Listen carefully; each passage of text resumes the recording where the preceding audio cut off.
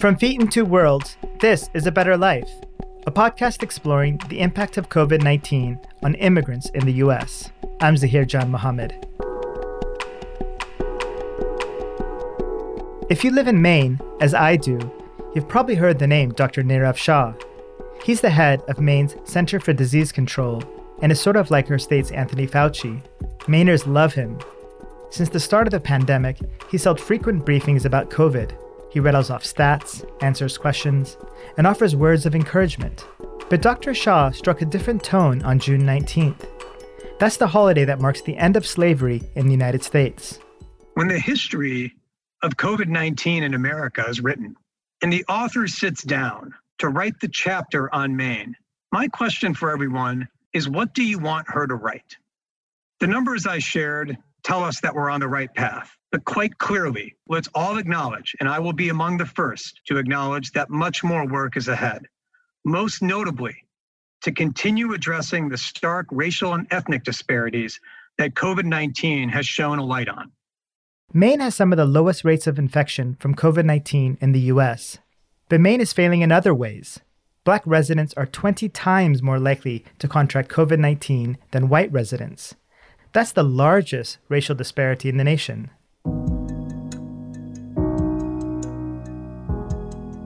I'm from California, the most racially diverse state in America. My new home, Maine, is America's whitest state. Of Maine's 1.4 million residents, 3% are Latinx, Asian American, or Indigenous, and just 2% are Black. About half of the state's Black population are immigrants from Africa, the largest proportion in the country. When my wife and I moved to Portland, Maine last year, it was jarring. Maine can be a terrifying place for someone like me who is not white. I've walked out of restaurants, parks, even concerts because I didn't feel comfortable.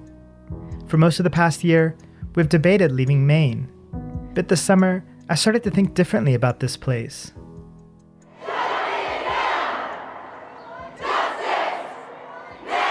Hundreds of protesters stretched across the city of Portland Sunday, marching in response to the death of George Floyd in Minneapolis, Minnesota, which sparked similar demonstrations across the country. I'm sort of a half-empty glass type of person. After attending protests in the aftermath of George Floyd's murder, I experienced a solidarity and a sense of community that I did not think was possible in Maine. It's been beautiful to witness this, and I've seen it several times since, including at recent protests in response to the ruling in the Breonna Taylor case.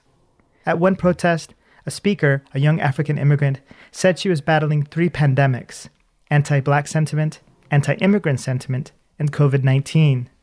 My parents are also African immigrants, but we're Indians from Tanzania, and we benefit from the privilege of being brown, not Black. As a new Mainer, I wanted to learn more, to understand what Black African immigrants were going through at this time. And I also wanted to get advice about staying sane in Maine. So I reached out to Mickey Kabedi, a 31-year-old Ethiopian-American attorney with the Maine chapter of the ACLU. He serves as their policy counsel. Mickey insisted that we meet outdoors. We are on the Western Prom, which is where the creme de la creme of Portland's wealth owns property and resides. The Western Promenade of Portland is one of my favorite parts here. We sat on a park bench with a gorgeous view of the river. A lawnmower was running in the distance, and I could hear the sound of a train passing nearby. Behind us were mansions, some with Black Lives Matter signs in their front lawns. Maine has strict rules on wearing masks in public. Most people cooperate, but the other day, a white guy cursed at me for wearing a mask while I was standing in line outside a bagel shop. With so few cases of coronavirus, Mainers, most of whom are white, can sometimes be flippant or self-congratulatory about their state's response to COVID-19. But that's not how Mickey sees it. Wearing a mask is a signal of solidarity toward people of color who make up the service workers, the home care workers, migrant farm workers of Maine. They keep Maine running, and so wearing a mask is a signal of solidarity toward people of color. It's just also common sense. Because of unrest in Ethiopia in the 1980s, Mickey's family fled to the U.S. where Mickey was born. In 1989, his grandfather was involved in a failed coup attempt in Ethiopia and was assassinated. After the situation calmed down, Mickey and his family moved back to Ethiopia, where Mickey spent most of his childhood. He returned to the U.S. when he was 17. It was a judicial clerkship that first brought Mickey to Portland after law school. Maine is the widest geopolitical entity that I've ever encountered. I have been to many, many, many parties in which I was the only, not only black person, but the only person of color. Conversations with white folks often take an exoticizing turn very early. They take a turn toward racial justice in the first words that we exchange. The expectation that I educate the person on some race issue pervades our first few interactions, which is absolutely absurd. You know, I'm not a professor of race. I'm not a racial equity trainer, but that kind of role is thrust upon you. I encountered black folks here and there, and we exchanged sometimes nods of recognition, sometimes numbers, and sometimes became friends. But there are not that many of us, and those of us who are here aren't doing too well. We are alienated, marked, and our life chances are limited as a result. In reporting this episode, I interviewed several African immigrants, most of them young black men, who have been harassed by the police. One 23-year-old asylum seeker from Angola told me that he once pulled over on the side of the road to help a white family whose car was stranded. The cops came, arrested him, and accused him of stealing their car. Like a lot of African immigrants I spoke with, he did not feel safe having his name or his voice on this podcast.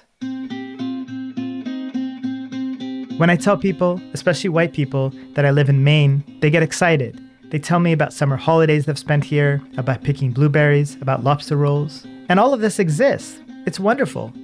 But there's another aspect of Maine's heritage that isn't mentioned very often. Of the 6 New England states where the Klan had its most widespread success, Maine had the most members. Maine had the most Klan members, according to the Imperial Wizard of the Klan in the early to mid-1920s, of any New England state. The KKK was no small group here. It helped elect a governor in 1925. At its peak, around 23% of Mainers were members of the KKK. The Klan put much of their efforts in Maine into terrorizing French-Canadian Catholics, and their headquarters used to be down the street from where I live. Today, the racial inequalities in Maine are staggering. The national poverty rate for Black Americans is around 27%. In Maine, it's more than 50%. I had to ask Mickey, why stay here? I don't think I can ever leave Maine in a radical way, because I love this place. I love the people here. I love the way it looks, the way it feels. I love its mountains and its coastline, and I do love some of its political culture. At the moment, Maine is experiencing a rapid demographic shift. Since 2010, the Black population has risen about 35%, and African immigrants account for a large part of that growth. African immigration to Maine is not new. People from Somalia have been moving here for decades. Today, the new arrivals from Africa are often Angolan, Sudanese, or Congolese. When COVID-19 hit Maine, Mickey feared the worst. I knew it would be bad. I didn't think it would be this bad. My first thought was, in 1615, a plague that settlers from Europe brought to this land wiped out up to 90% of the inhabitants of coastal New England. That was only 405 years ago. Everything from the Spanish flu to H1N1 disproportionately savaged Native American communities. And the 4 federally recognized tribal nations in Maine are going to be decimated unless we do absolutely everything we can to prevent that happening. Yes, Black people, descendants of enslaved Africans in Maine, African immigrants in Maine, first, second, third generation African immigrants in Maine, they're going to bear the brunt of it as well, and we have to do everything we can to make sure that doesn't happen. But I did not think it would be this bad. A lot of African immigrants moved to Maine from other parts of the U.S. because they found jobs. Now, those jobs are making them vulnerable. People of color disproportionately make up home care workers and other frontline workers. The system has shoved people of color into substandard healthcare situations, housing situations, educational situations, and has not done for them what it has done for wave upon wave upon wave of white immigration that has made Maine what it is. Here's another misperception about Maine. It's doing all it can to help its Black and immigrant residents during this pandemic. Mickey has looked at the budget numbers of aid packages to immigrants here, and he says it's not true. Our governor convened an economic recovery commission that released recommendations just recently about how the $1.2 billion in CARES Act funding that the state has been sitting on for some time now should be spent. And none of the recommendations were to mitigate the COVID-19 racial disparity. They recommended $7 million out of the $1.2 billion for ensuring that immigrants participate in the workforce. I didn't see anything that sought to address the historic injustices of chattel slavery and its aftershocks, which are still with us. I mean, African Americans are dying at incredibly disproportionate rates everywhere. Just before I sat down to interview Mickey, I learned that a family of 5 Senegalese immigrants was burned alive in their home in Denver, Colorado, in what is now being investigated as a possible hate crime. I shared this news with Mickey, and I asked him if he had ever experienced any xenophobia himself in Maine. Xenophobia is alive almost everywhere in the world. That's what I'll start with. Ethiopia, where I grew up, deeply xenophobic place, believe it or not. Virtually all black country. Chinese people face xenophobia, fierce, vicious xenophobia in Ethiopia. Maine. There's nothing in anyone that isn't in everyone. Xenophobia here as well. I mean, there are many, many, many, many, many instances of hate crimes that I've personally heard about. For instance, a few years ago, a black man was walking out of a 7-Eleven, I believe, and 2 white men rolled up in a truck, pursued him, beat him to a pulp with a pipe. Fortunately or unfortunately, I don't know what it fixes, but they were arrested and they're being prosecuted.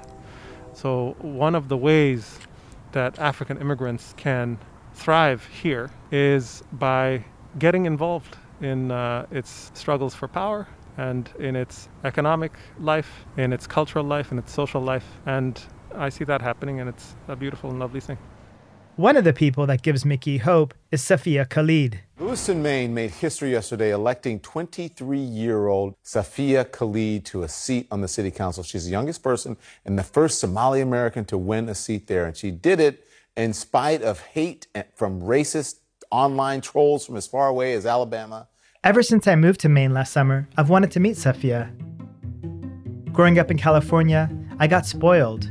In my undergraduate in the 1990s, students of color were the majority at UC Berkeley and made me comfortable speaking out and being bold. But in Maine, I've had to learn to make myself small all over again. It sucks, but then I have it easier here. I'm not black. I'm not a woman. Safia, though, she's fearless. I love this about her, and I wish I had her courage. I wanted to ask her how she does it.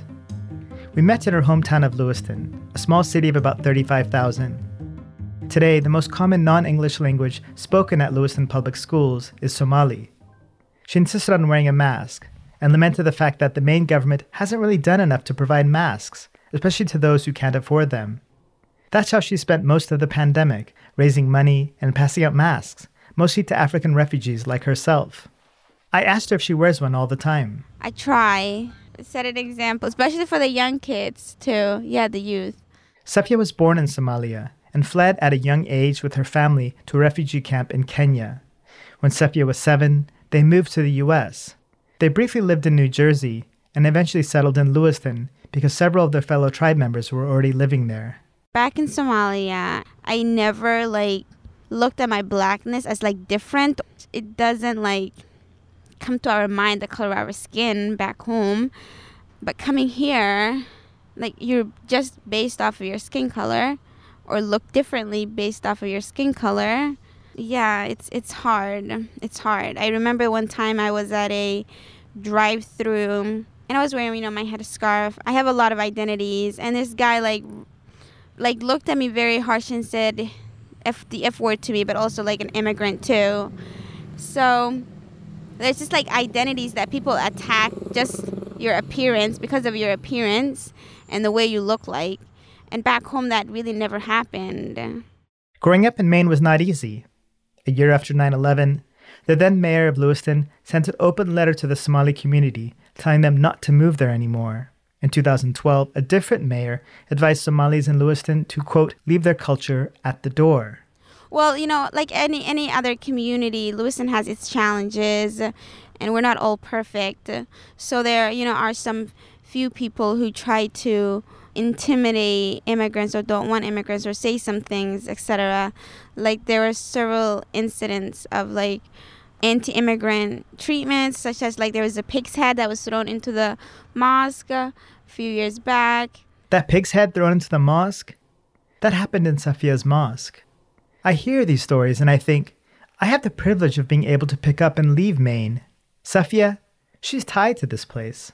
I think there's this like connection to Lewiston that really like molded me and made me who I am. I feel like if I moved to another city, I wouldn't have been like an elected official. But being here from the beginning and knowing so many community members and creating relationships, there's this connection to Lewiston that I can't let go of. It's Lewiston is who I am. We'll be right back. Stay with us.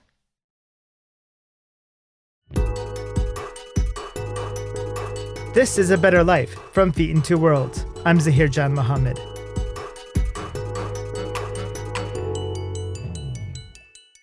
At a young age, Safia Khalid got involved in civic affairs, in large part because she saw how much Somalis in her hometown of Lewiston, Maine, were suffering. This summer, she made news once again, this time for pushing the Lewiston City Council to pass a resolution calling for anti-bias and de-escalation training for police. For Safia, it's the least she could do, especially given how much she was affected by the killing of George Floyd by police in Minneapolis. Oh my God, I cried like any other person who would have watched that. I literally just kept picturing my two brothers.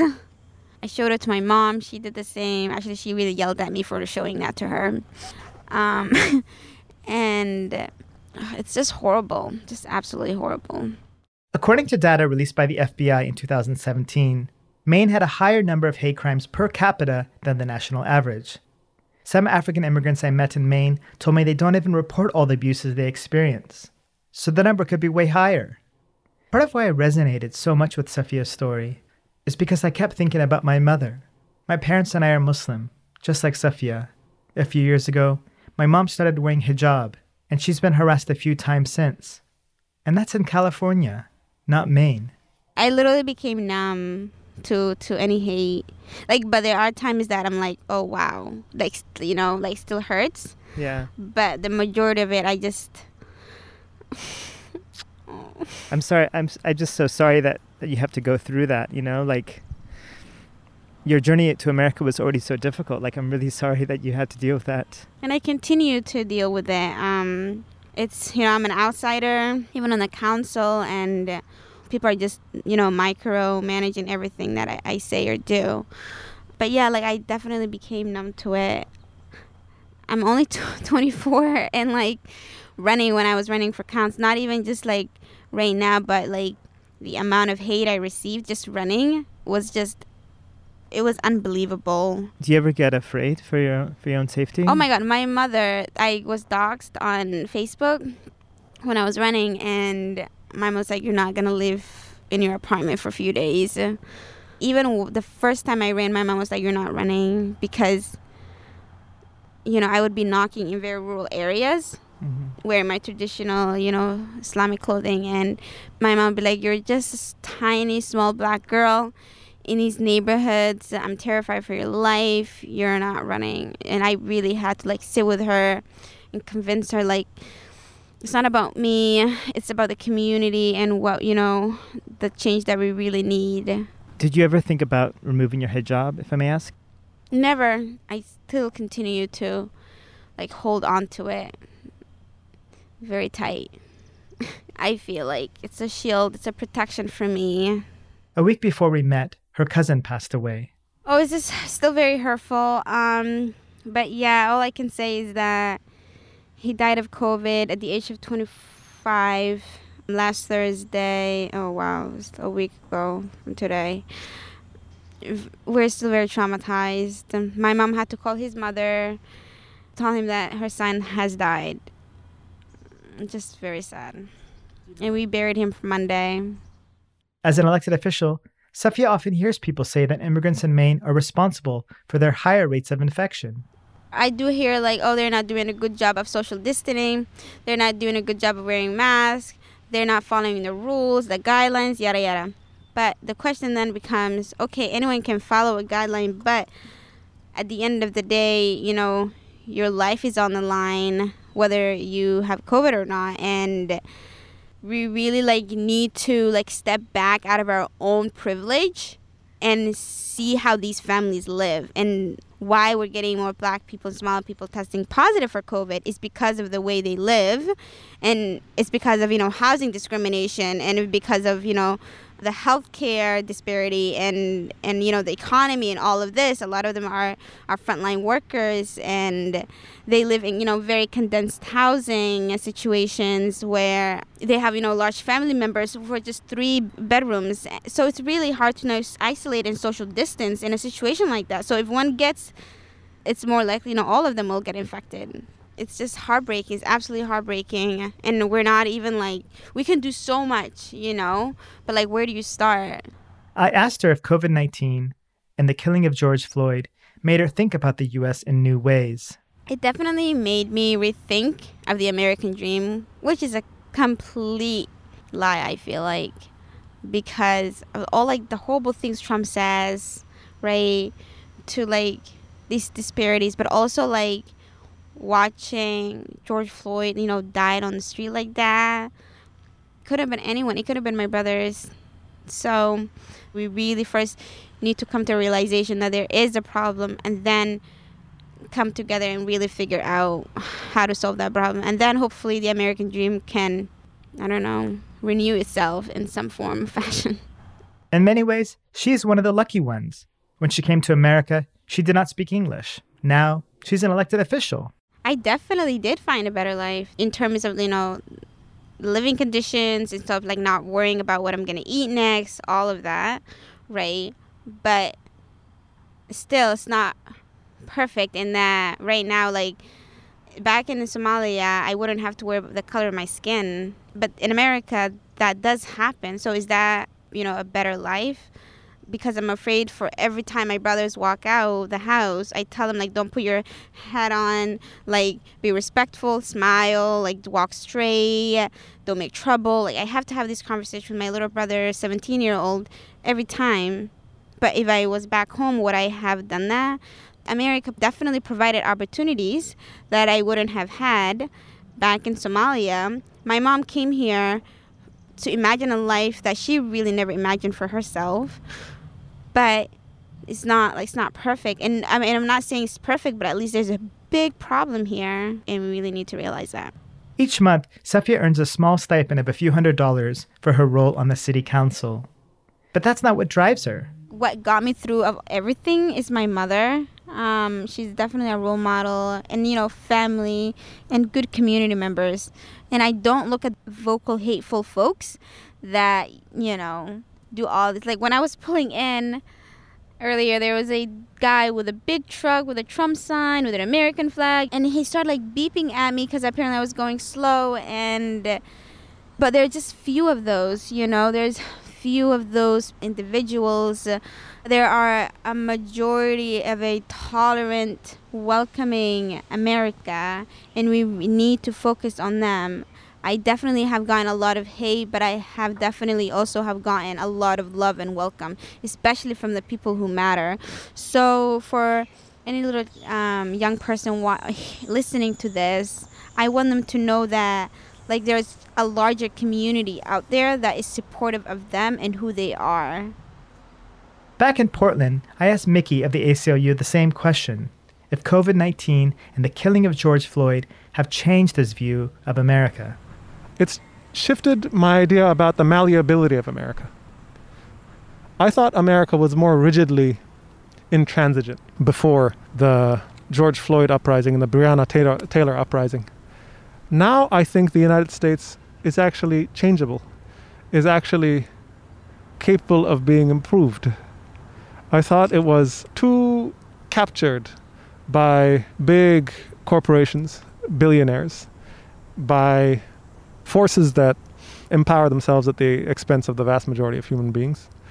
But now, what I'm seeing in small towns throughout Maine, Rockland, for instance. Rockland is a tiny town in coastal Maine, in the mid-coast. They just circulated a petition to defund their police.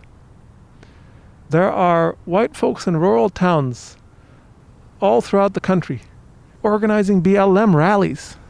Working class white folks, poor white folks, organizing with poor black folks, poor brown folks, poor queer folks, organizing in a way that I just have not seen. And frankly, that brings tears to my eyes. I did not think that was possible. I didn't think this level of solidarity across identity, across class, across race, across gender, across everything. I didn't think that would happen. It happened, and my view of the social structure in the United States has been completely shattered.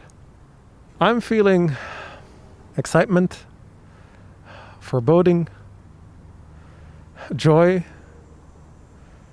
inspiration, exhilaration, impressment. I'm feeling a host of complicated emotions. Mickey's feeling of being conflicted, I relate to that. A few days before I interviewed Mickey and Safia, my wife told me the most incredible news. She's pregnant. It's her first child, and I couldn't be happier. I've wanted to be a dad for so long. There's so much I love about Maine, but I always thought I would raise my kid in a place where more people look like me. I'm still struggling here, but meeting Mickey and Safia, it made me feel less alone. I will always be connected to Maine, and even if my wife and I leave Maine, it means the world to me to know that I can someday tell her kid that they were born in a state that was slowly changing.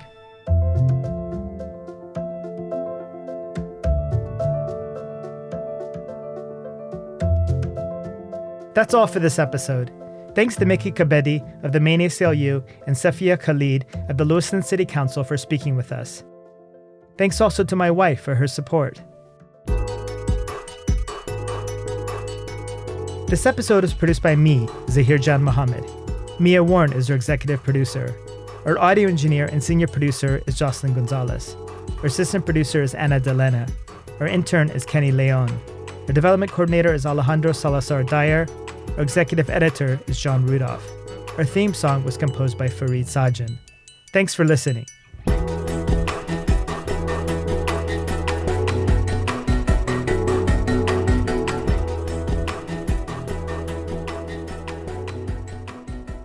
Call Your Elders and A Better Life are produced by Feet in Two Worlds.